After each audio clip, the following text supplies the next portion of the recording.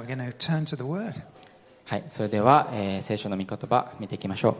So today's message is the third in our series on sexual ethics. なんで、これが今回3回目の、説教ですね。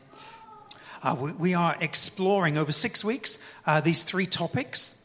全部で6回、あるメッセージの中の今回3回目です。So we spent 2 weeks looking at marriage and sex. これまでは、前の2週は結婚とセックスについて、学んできました。Okay, this week and in 2 weeks' time, we're going to spend 2 weeks looking at same-sex attraction. なので、その後に続くタイトルなんですけども、同性に惹かれる方、同性愛のトピックについて今週とあと2週後に、注目していきます。What you need to know is that this series is progressive. We're building on the foundations that we've already been teaching in the first 2 weeks. はい、毎回言うようですけども、このメッセージというのは6回続けて、聞いていってどんどん段階を経て学んでいくシリーズです。Okay, so next slide. では次のスライドお願いします。Anybody recognize that?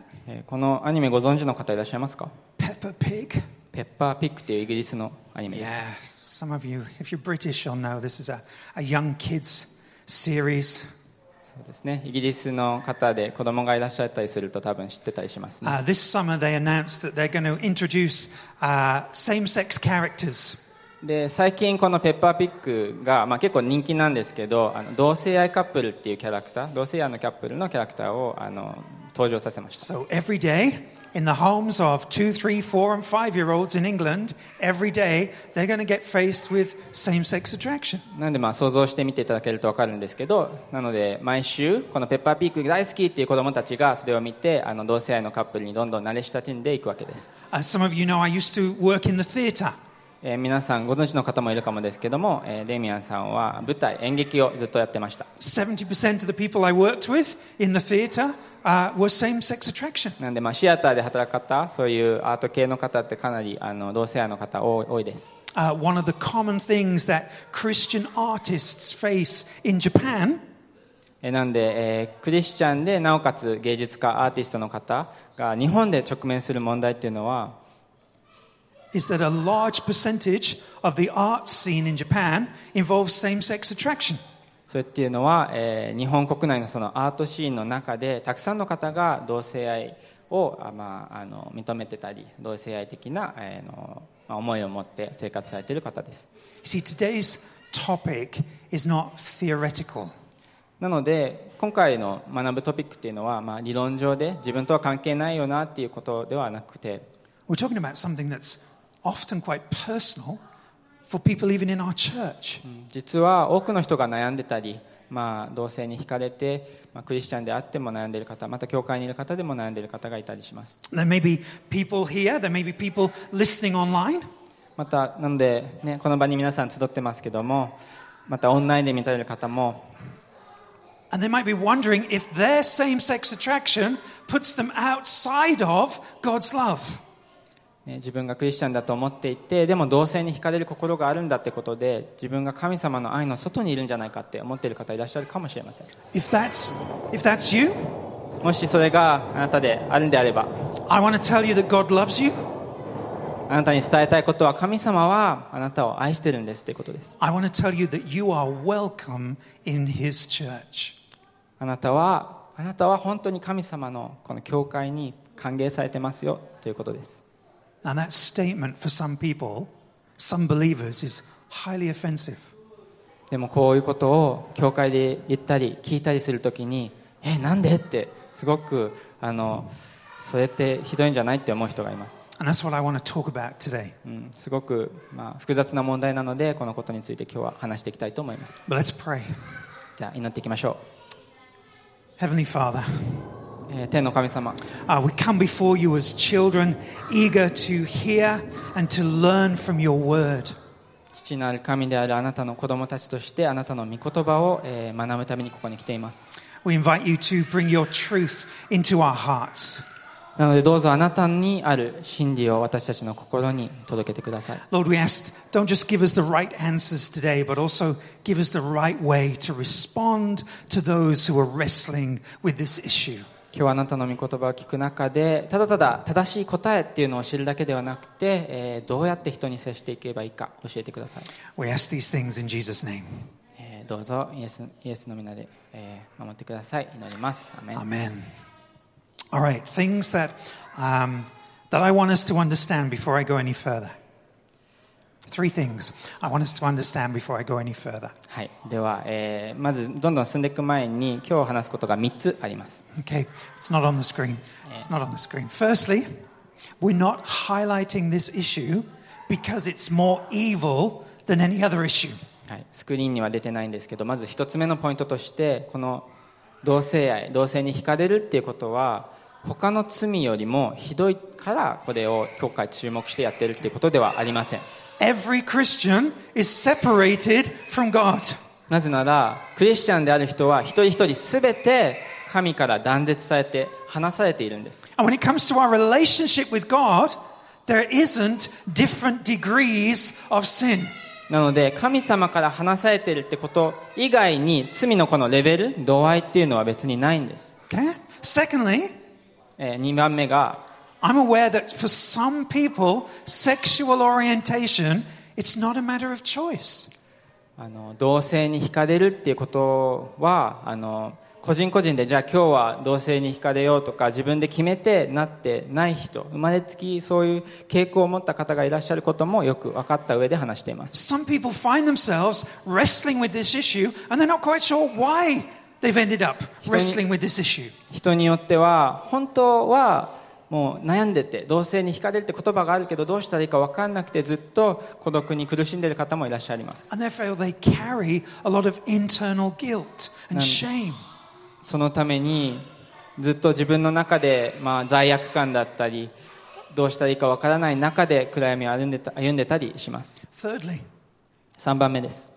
I cannot imagine what it must be like to live with same-sex attraction when there's so many different views and so many different people offering so much different advice. 正直言って私は同性に惹かれるっていうことがどのような、人々から、そういうことを話した時とか、世の中にそういういろんな同性愛に対する、アドバイスだったり意見っていうのが、いろいろあると思うんですけど、私はそういったものがどういったことであるか個人的には体験していないので分かりません。 So our goal today is to explore the good news. でもそういった中で今日のゴールっていうのは福音、良い知らせっていうのを探し求めてそこから学ぶってことです。 Because the good news has to be our ultimate authority. なんでかっていうと、良い知らせ、福音っていうことが私たちに対する権威であるからです。 Now the good news is good. もちろん良い知らせっていうのでもちろんいいことなんですけど、 But good news is not easy. でもこの良い知らせっていうのは実はいろいろ複雑なことも絡み合っていて簡単ではないんですね。 I want to introduce you to a lady. She's going to come up on the screen. ではスライドに出てきますけども、ある女性のお話をしたいと思います。 Rosaria Butterfield. ロザリア・バターフィールドさんという方です。 She was a lesbian. 彼女はレズビアンだと公言されてました。 Then she committed her life to Jesus Christ. でもある時キリストを知ってですね、改心しましてクリスチャンになりました。 And this is what she said. で信仰を持った時に、言われたことがこれです。 I did not perceive, that's my salvation, as an automatic blessing. In some ways, my conversion came into my life like a train wreck. 私は信仰を持つことイコール祝福が自然に発生することとは感じませんでした。むしろ私の改心は天才のように私の人生に降りかかったのです。 Now we're going to talk more about her and her story next time. で彼女がどうやって改心に至ったかとか詳細はまた次の時にお話しするんですけども、 But listen to how she describes her conversion to Christianity. でも彼女がクリスチャンに改心した時どういったことが起こったかっていうのを表現してます。こういった言葉で。 She said, the word of God got to be bigger inside of me than myself. 彼女はこう言ったんですね。私の内で神の言葉が自分の思いや願いよりも大切なもの、美しいものになったのです。 This is really important. これってすごい重要なポイントです。 The word became more important than her desires or her feelings. 神の言葉が彼女のやりたいこと、欲求、思いっていうとか感情とかよりも大きなものになったんです。 Many people who wrestle with same-sex attraction, 多くの人が同性に惹かれることで悩んだりします。 they see their sexual orientation as fundamental to their identity.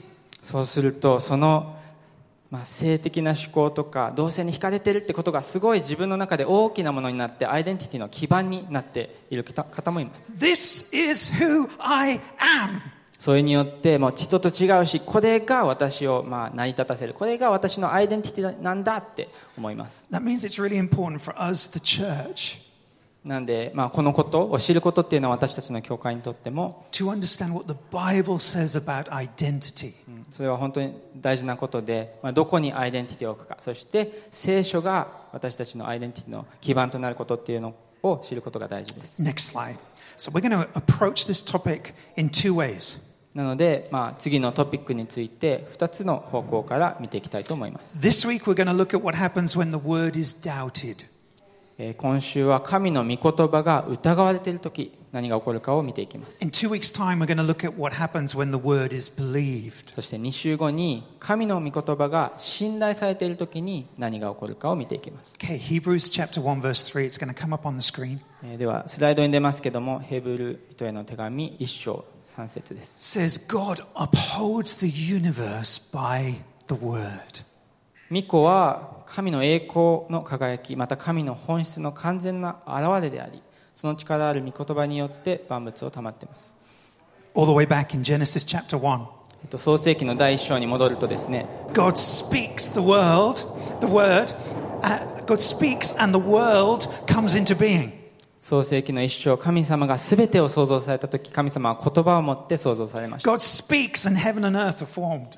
神様が言葉を発して天と地が現れたんです。 God speaks and man is created. 神様が語って人間が現れたんです。 God speaks then over everything he's created and he says it is good. そして神様全て作り終わった後にまた話して、これは良いものだと言ったんです。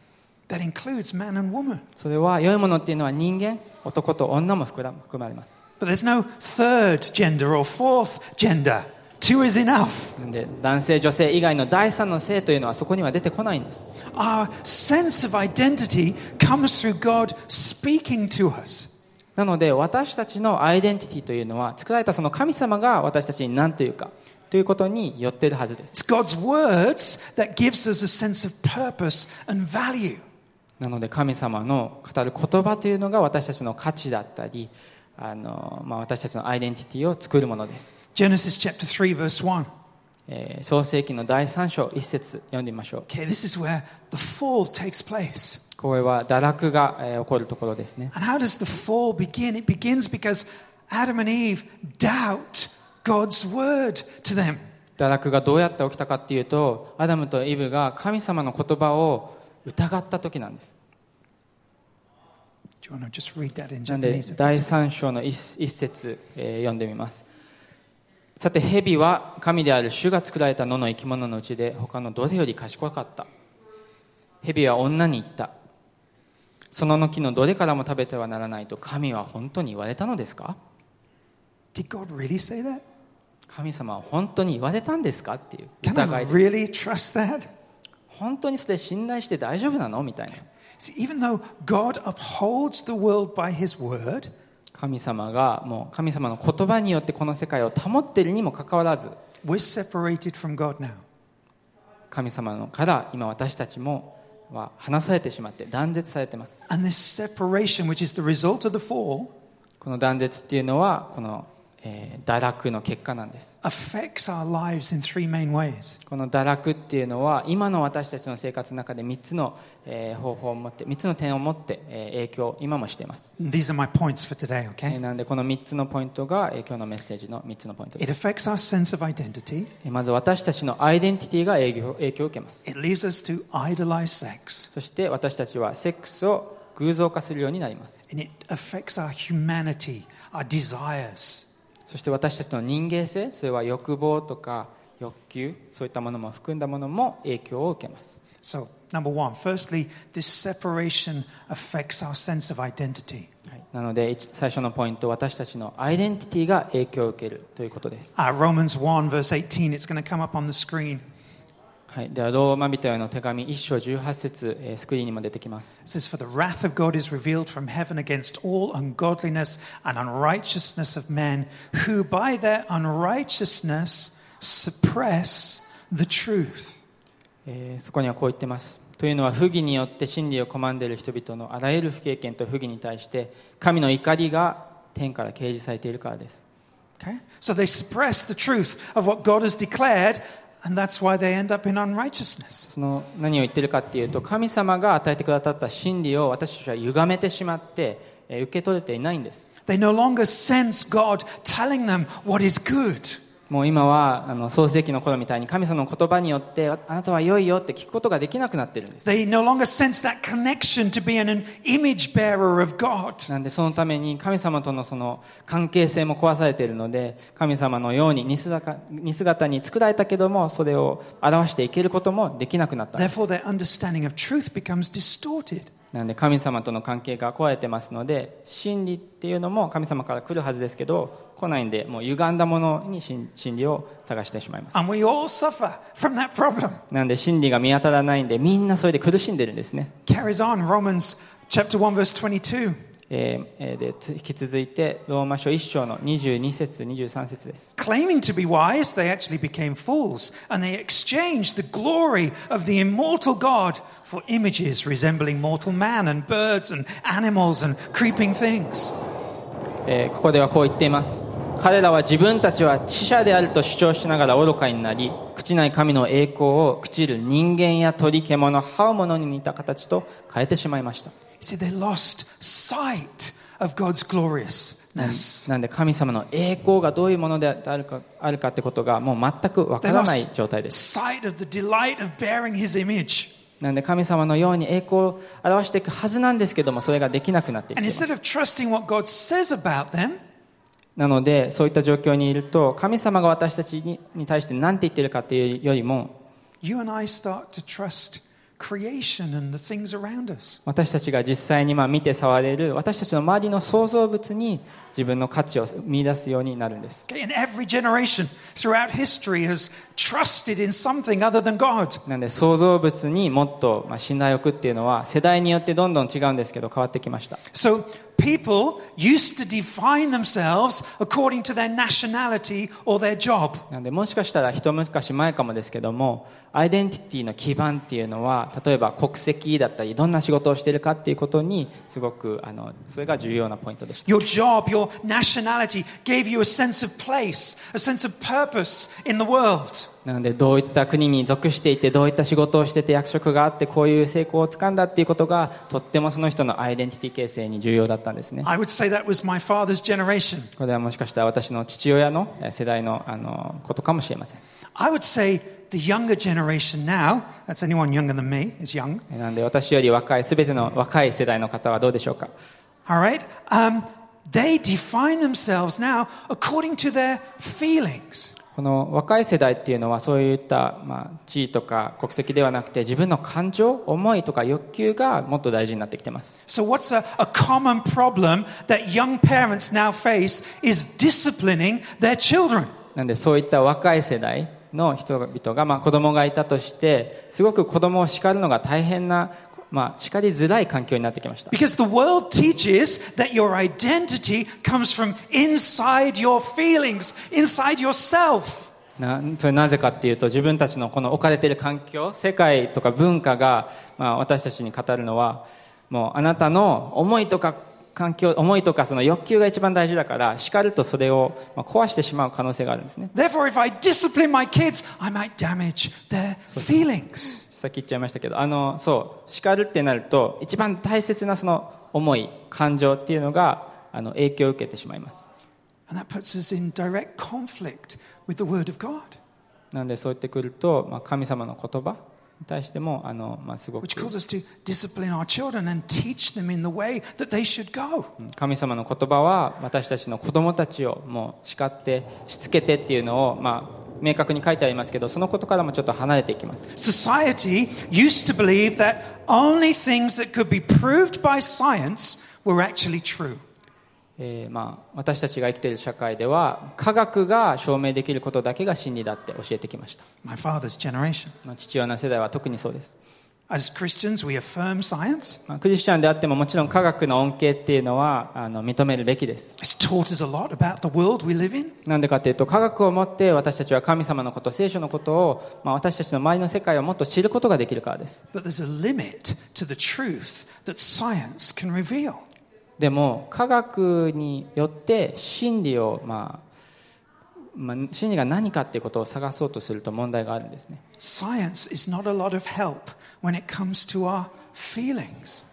なんでかっていうと、もし真理っていうのが私たちの感情とか思いによって見つかるものなんであれば、私たちの思いとか感情が科学によって証明されないといけないんです。 We know our feelings are real. もちろん僕らは主観的に感情はあるって分かりますけど、 So we cannot pretend they don't exist. なんでそれが感じてるけどないってことにはできません。 But without any real scientific basis for our feelings, でも科学によってじゃあ証明されないんであれば、 and having already dismissed religion, そしてもう、昔の世代に宗教とかそういったものはもうなかったことにされてますから、 science no longer has a clear sense of truth when it comes to our feelings. なんで宗教にかかった科学、科学も実はもう真理を私たちの世代では確証とか証明できないんですね。 So now the younger generation, なんで本当に若い世代の方々、 feelings have become something which are true for them, true for you.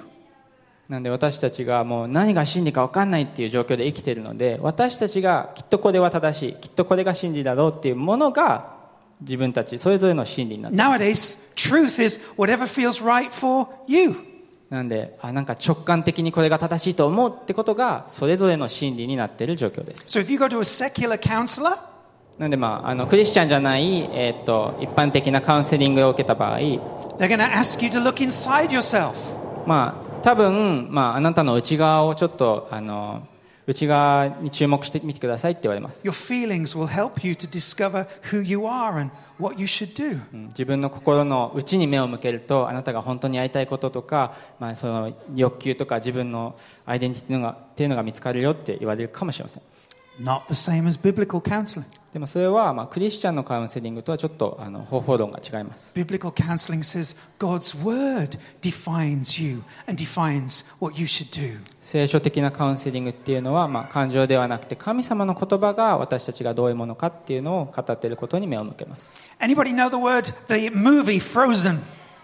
どなたかアナと雪の女王っていう映画ご存知の方いますか？ Let it go, let it go.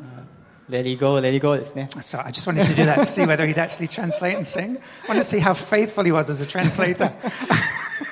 歌わないことを期待してたんですけど。Okay, what's the core theme, the central theme of the movie Frozen? でこのアナと雪の女王という映画の主題メインテーマが何かということですけど、 What is that movie teaching your kids? その映画が私たちの子供に何を教えているか。 The central theme is that throw away, let go of all the external expectations. その映画の中で語れ何回も繰り返されるメッセージっていうのが、周りから押し付けられる意見と All those か、 expectations as a queen and a princess. 映画の中の話で言うと、女王だかプリンセスだかにならなきゃいけないっていう期待です。 Let them go そういった期待をもう放り投げてしまえ。 and just be true to yourself. でそんなものじゃなくて自分がなりたいこと、自分がやるべきことに、真実でありなさい。 The movie was just reflecting culture.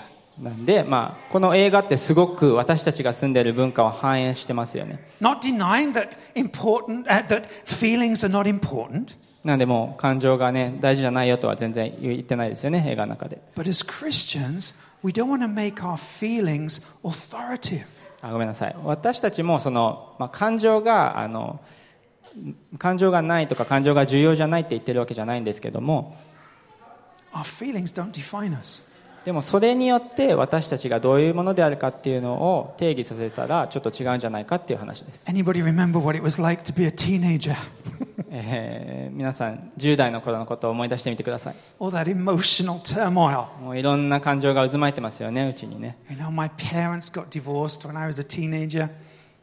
ティーネイジャーの10代の頃に私の両親が離婚もしましたし、I failed all of my exams bar one at school when I was a teenager. もう一つを除いて全ての科目において落第というか点数が低かったりもしましたし、Who was I? What am I supposed to do with my life? もういろんな悩みが渦巻いて、私はもう何者なんだ、どうしたらいいんだ将来みたいなことでずっと苦悩してました。 But all of those mixed up feelings, they were not authoritative in my life. 本当にたくさんの感情はそこにあったんですけど、じゃあその感情をもとに自分がそれに従って生きるべきかって言ったらどうでしょうか。 I can look back and go, it was real, it happened. 感情はもう本当にリアルにそこにありましたし、絶対私の中には渦巻いてました。 But none of that dictated who I am.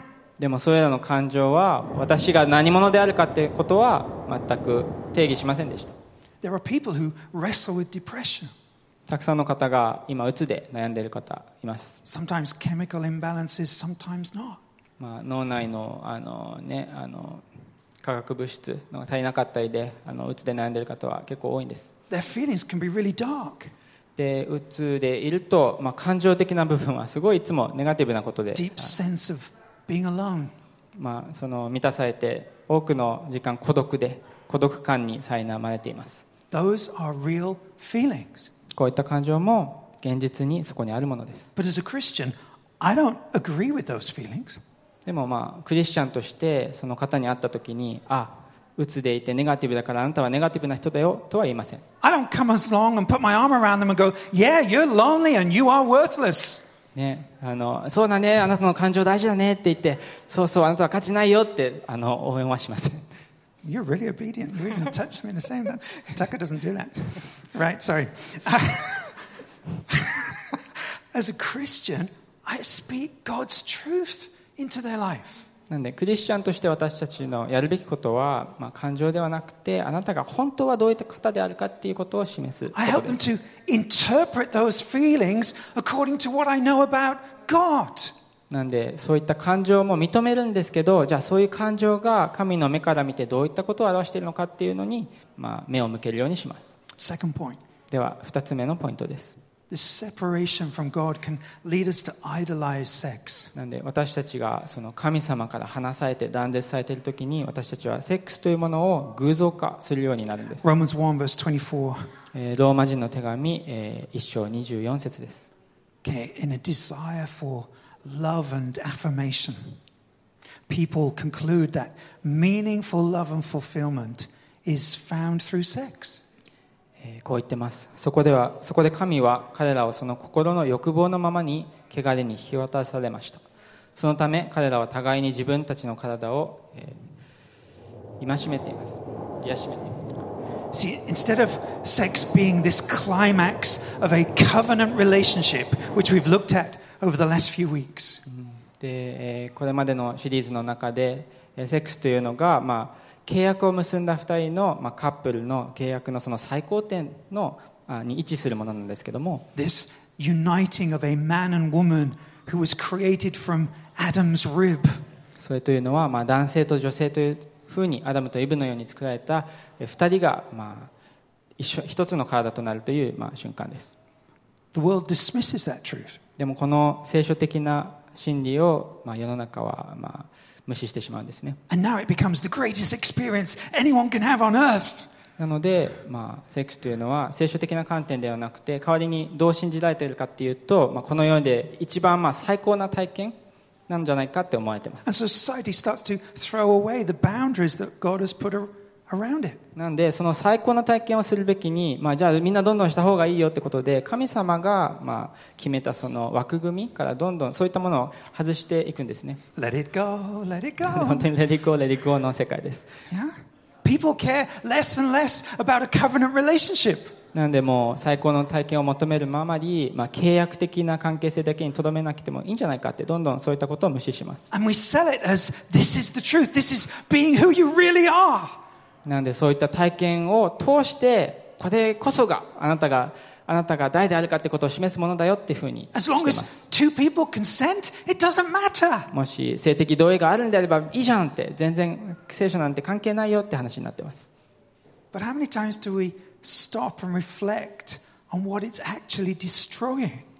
でもこういったこといいようなね、で何でもいいじゃんって思うかもですけども、こういったことによってどういった、ひどい結果が待っているか皆さん考えたことありますか？ It's actually destroying the intimacy and the security that people are longing for.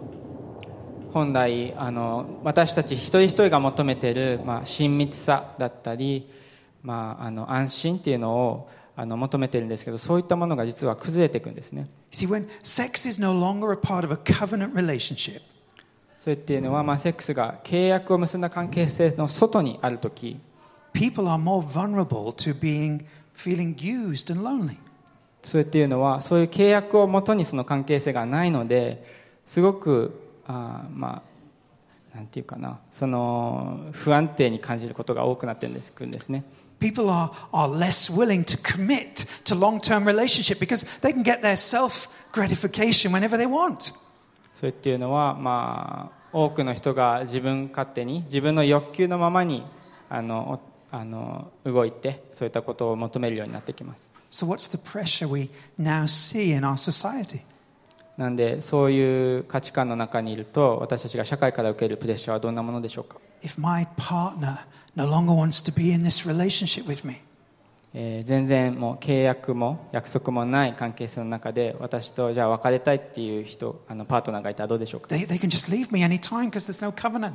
彼氏彼女がじゃあもう別れたいって言った時に、それをつなぎ止めるものは別に何もないんです。 Therefore, I dare not underperform in the bedroom. なので契約をその引き止めるために、相手に嫌われないようにっていうのが、寝室でもそれの影響があります。 No security. そこには全く契約による安心がないからです。 Driven by fear, the opposite of what we're seeking. 反対にもう自分の力で何とか引き止めなきゃいけないっていう関係の中にいるんです。 Thirdly, this separation affects our humanity, our desires. 3番目のポイントが、私たちの人間性、欲望欲を含んだものへの影響です。 We live in a broken world. 私たちは壊れた世界に住んでいます。 Things don't work the way that God created them to work in the Garden of Eden. 創世記で神様が初めに作られたエデンの園みたいなようには、全てがうまくいかない場所です。When pregnant ladies go to the doctors for a checkup, 妊娠された方が産婦人科に行くときに、what's the doctor doing? 医者は何をするでしょうか？ He's checking to see if everything's okay with the baby. そこの検診っていうのは、赤ちゃんに何も異常がないかっていうのをチェックするために行きます。See, even doctors don't take it for granted that everything's going to work the way it's supposed to work. いろんなね、医学的知識があるお医者さんであっても、全てが赤ちゃんが全て問題なく育つってことは保証できないってよく知ってるんです。 We're all wrestling to some degree or another with the effects of the fall.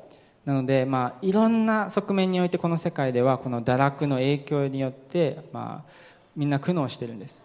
And one of the effects of the fall is this reversal of sexual desire. なんで堕落の影響っていうのはいろんな側面であるんですけども、そのうちの一つが性的指向の反転ということです。 Now, the Bible does not allow us to think that someone is a really bad sinner if they are born with same-sex attraction. なんで聖書を読んでみていただくと分かると思うんですけども、聖書は一度もこの同性に惹かれる人っていうのが一番悪い罪人だとは全く言ってません。 Okay? Back in Jesus' day, これはイエス・キリストの時代もそうです。 if something was physically wrong with somebody, その時共通認識として、当時誰か問題を抱えて障害を持って生まれた方がいるとします。 society believed they must have done something to deserve it. そういった障害を持った方を見た時に、人々はみんなきっとあの人はちょっとカルマみたいな話ですけど、なんか悪いことをしたからその、報いでこうなってるんだって思ってました。 And one day Jesus comes across a man who's been blind from birth. ある日イエス様は生まれつき盲目の人に出会いました。 John chapter 9 verses 1 to 2. これはヨハネの9章1節2節の話です。 As he passed by, he saw a man blind from birth, and his disciples asked him, Rabbi, teacher, who sinned, this man or his parents, that he was born blind? なんでそこで言っているのが、その時の、聖書教師たちがイエス様に言ったんですね。この盲目の人はなんで盲目になったんですか？ And what's Jesus' answer? Next slide. この人は罪を犯したのはその人なんですか、それとも両親の罪でこうなんですかって言うんですけども、 It was not this man who sinned, or his parents. スライドに出てきますけど、イエスの答えはこうなんですね。この人が罪を犯したのではなく、両親でもなくて、この人に神の技が現れるためなんですと言ったんです。We've got to be careful we don't presume that everything that happens in this world is a direct result of somebody's personal sin. なので私たちが誰か、障害を持っていたりいろんな罪で悩まれている方を見たときに、それがその人がやった何か悪いことのせいだとか結果だって思わない方がいいと思います。 Yes, our sins do have an effect, an impact on our lives. もちろん罪を犯したからそれによっていろんな影響があることは事実なんです。 But we also live in a fallen world. でも私たちがそもそもこの壊れた世界にいるってことを忘れないようにしましょう。 That means that Christians should be particularly compassionate. これが何を意味しているかっていうと、クリスチャンであるってことは私たちはいろんな罪を持っている方に対してすごく何ですかね、full of compassion. あれですね、思いやりというか、憐れみというか、そういった心を持って接するべきなんです。Because we understand everyone is wrestling in some way with the consequences of the fall. それってなんでかっていうと、クリスチャンであればあるほど私たちがみんな罪に悩まされているってことは知ってるからです。When we look back and we see how the church has treated people who experience same-sex attraction.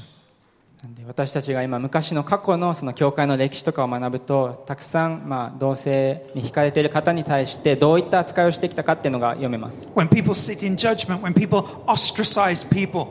なので教会にそういったことが来たときに、あの人は追放しようって言ってどんどん教会の外に押し出されました。 Okay, we should be ashamed. 私たちはそれを考えて恥ずかしいと思うべきです。 We should be repenting. 私たちはそれを考えて本当に悔い改めるべきです。 But we, the church, okay, we should not only respond with compassion, we also need to respond with clarity. なんでクリスチャンである私たちはもちろん思いやりとか、憐れみの心を持ってそういった人に接するべきなんですけど、それだけではなく私たちは明確な本当に真理を持って接するべきなんです。 Jesus' response was always grace and truth. イエス様の、そういった題に対しても対応はいつも恵みと真理が一緒に表されてました。 Grace without truth is liberalism. もし恵みだけで真理が何も語られてなければ、それは本当にちょっと違ったものになってきます。 Truth without grace is legalism. 真理で恵みがなかったら、それはもう立法的なルールだけなんで The す。 gospel is grace and truth, compassion and clarity.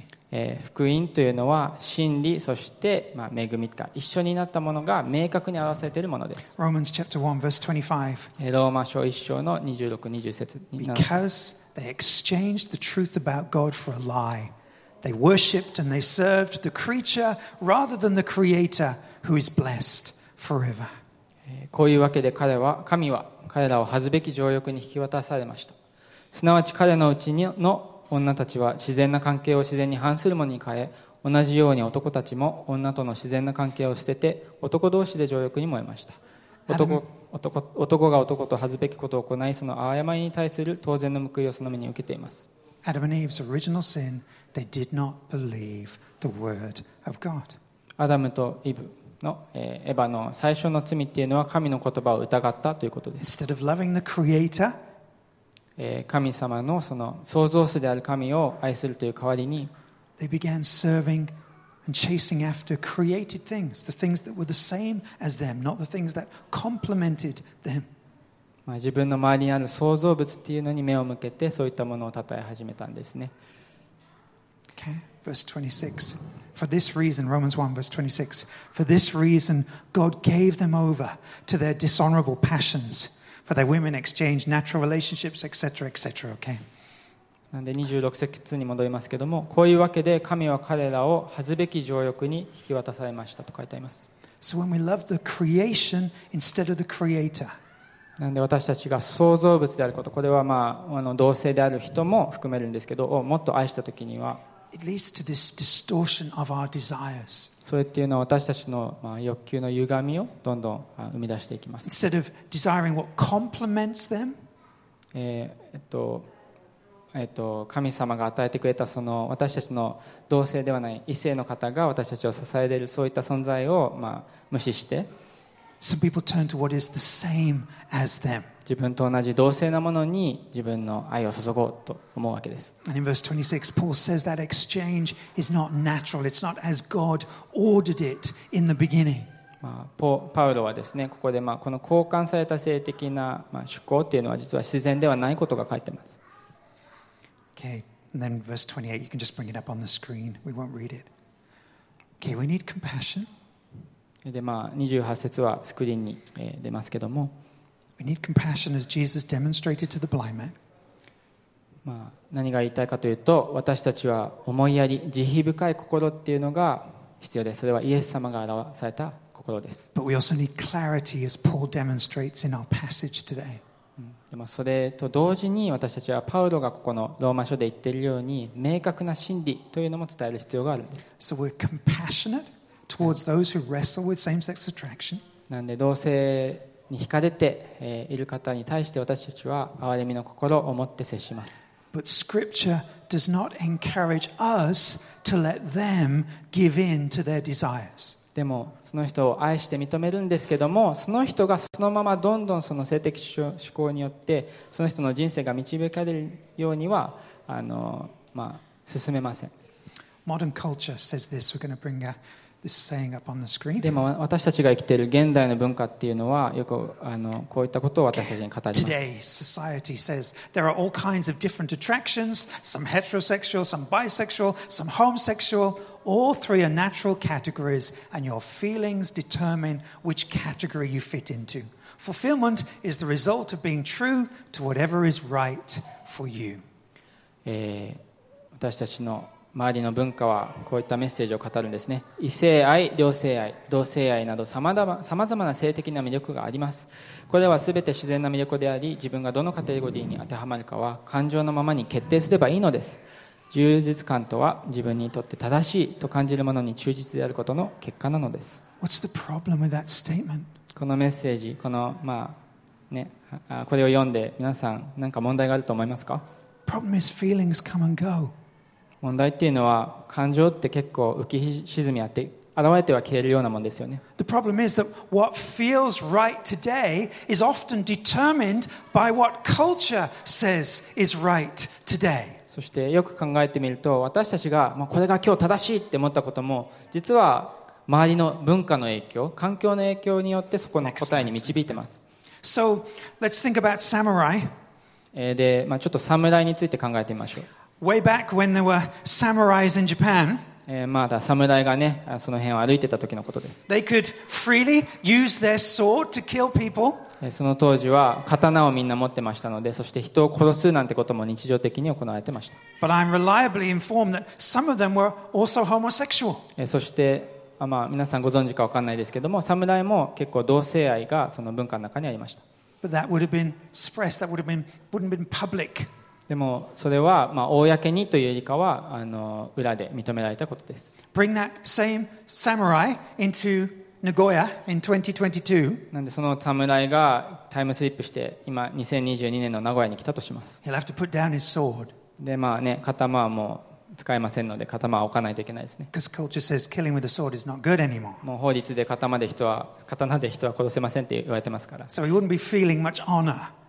なんで、刀によって、保たれてた威厳とか誇りとかそういったものはないです、ね。But society says he's now free to express his homosexual tendencies. でもそのアイデンティティだった刀は置くんですけど、代わりにあなたの性的なその同性愛とかそういったことをあなたのアイデンティティにしていいですよって社 What I'm 会は言い saying ます。is that feelings are fluid.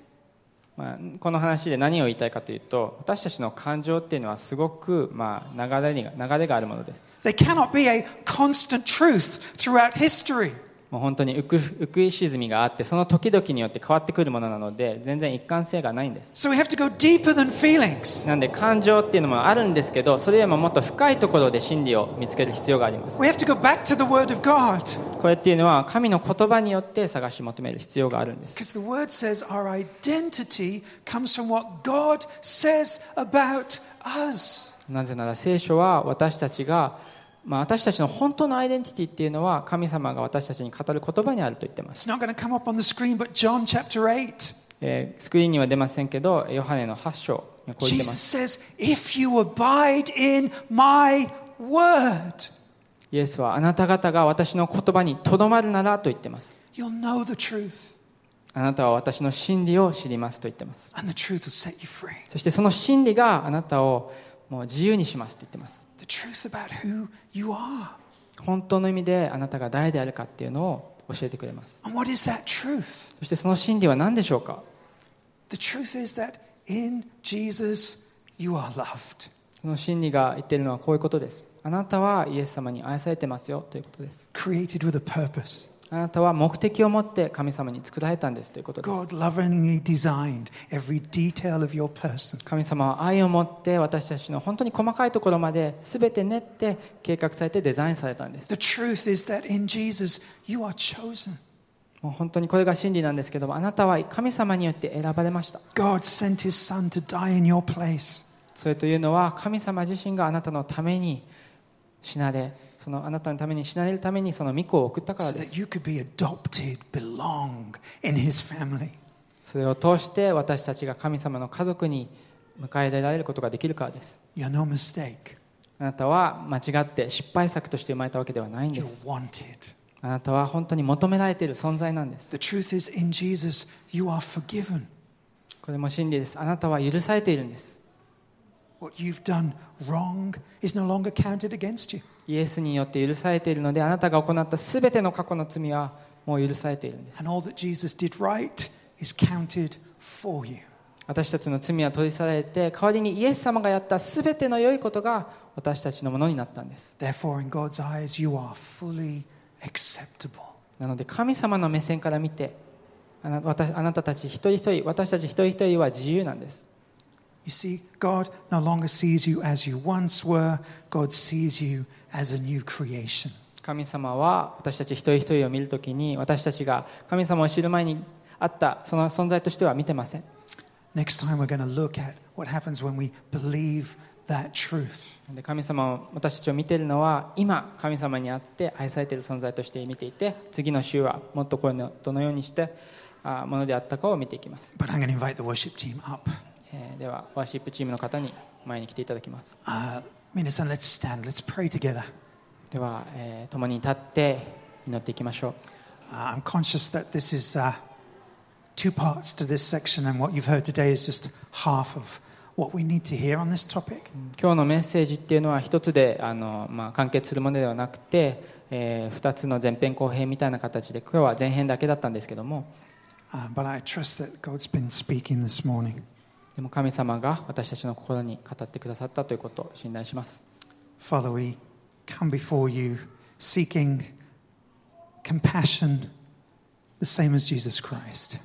天の父なる神様、あなたがイエス様が持っていた思いやりまた憐れみの心を持って私たちを見てくださることを感謝します。 We also come seeking clarity and truth to cut through the distortions that we see up in the world. その同じ憐れみの心また、明確な真理を持って、歪んだ、世界に、どういった接しているか教えてください。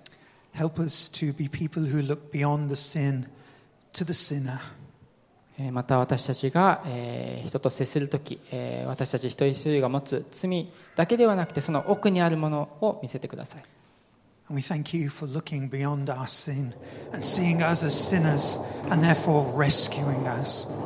あなた神様が私たちをもその罪だけで私たちを、判断するのではなくてその奥にある本当のアイデンティティを見てくださっていることまた許されていることを感謝します。 Father, we pray that you'll equip us to help people to go deeper than their feelings.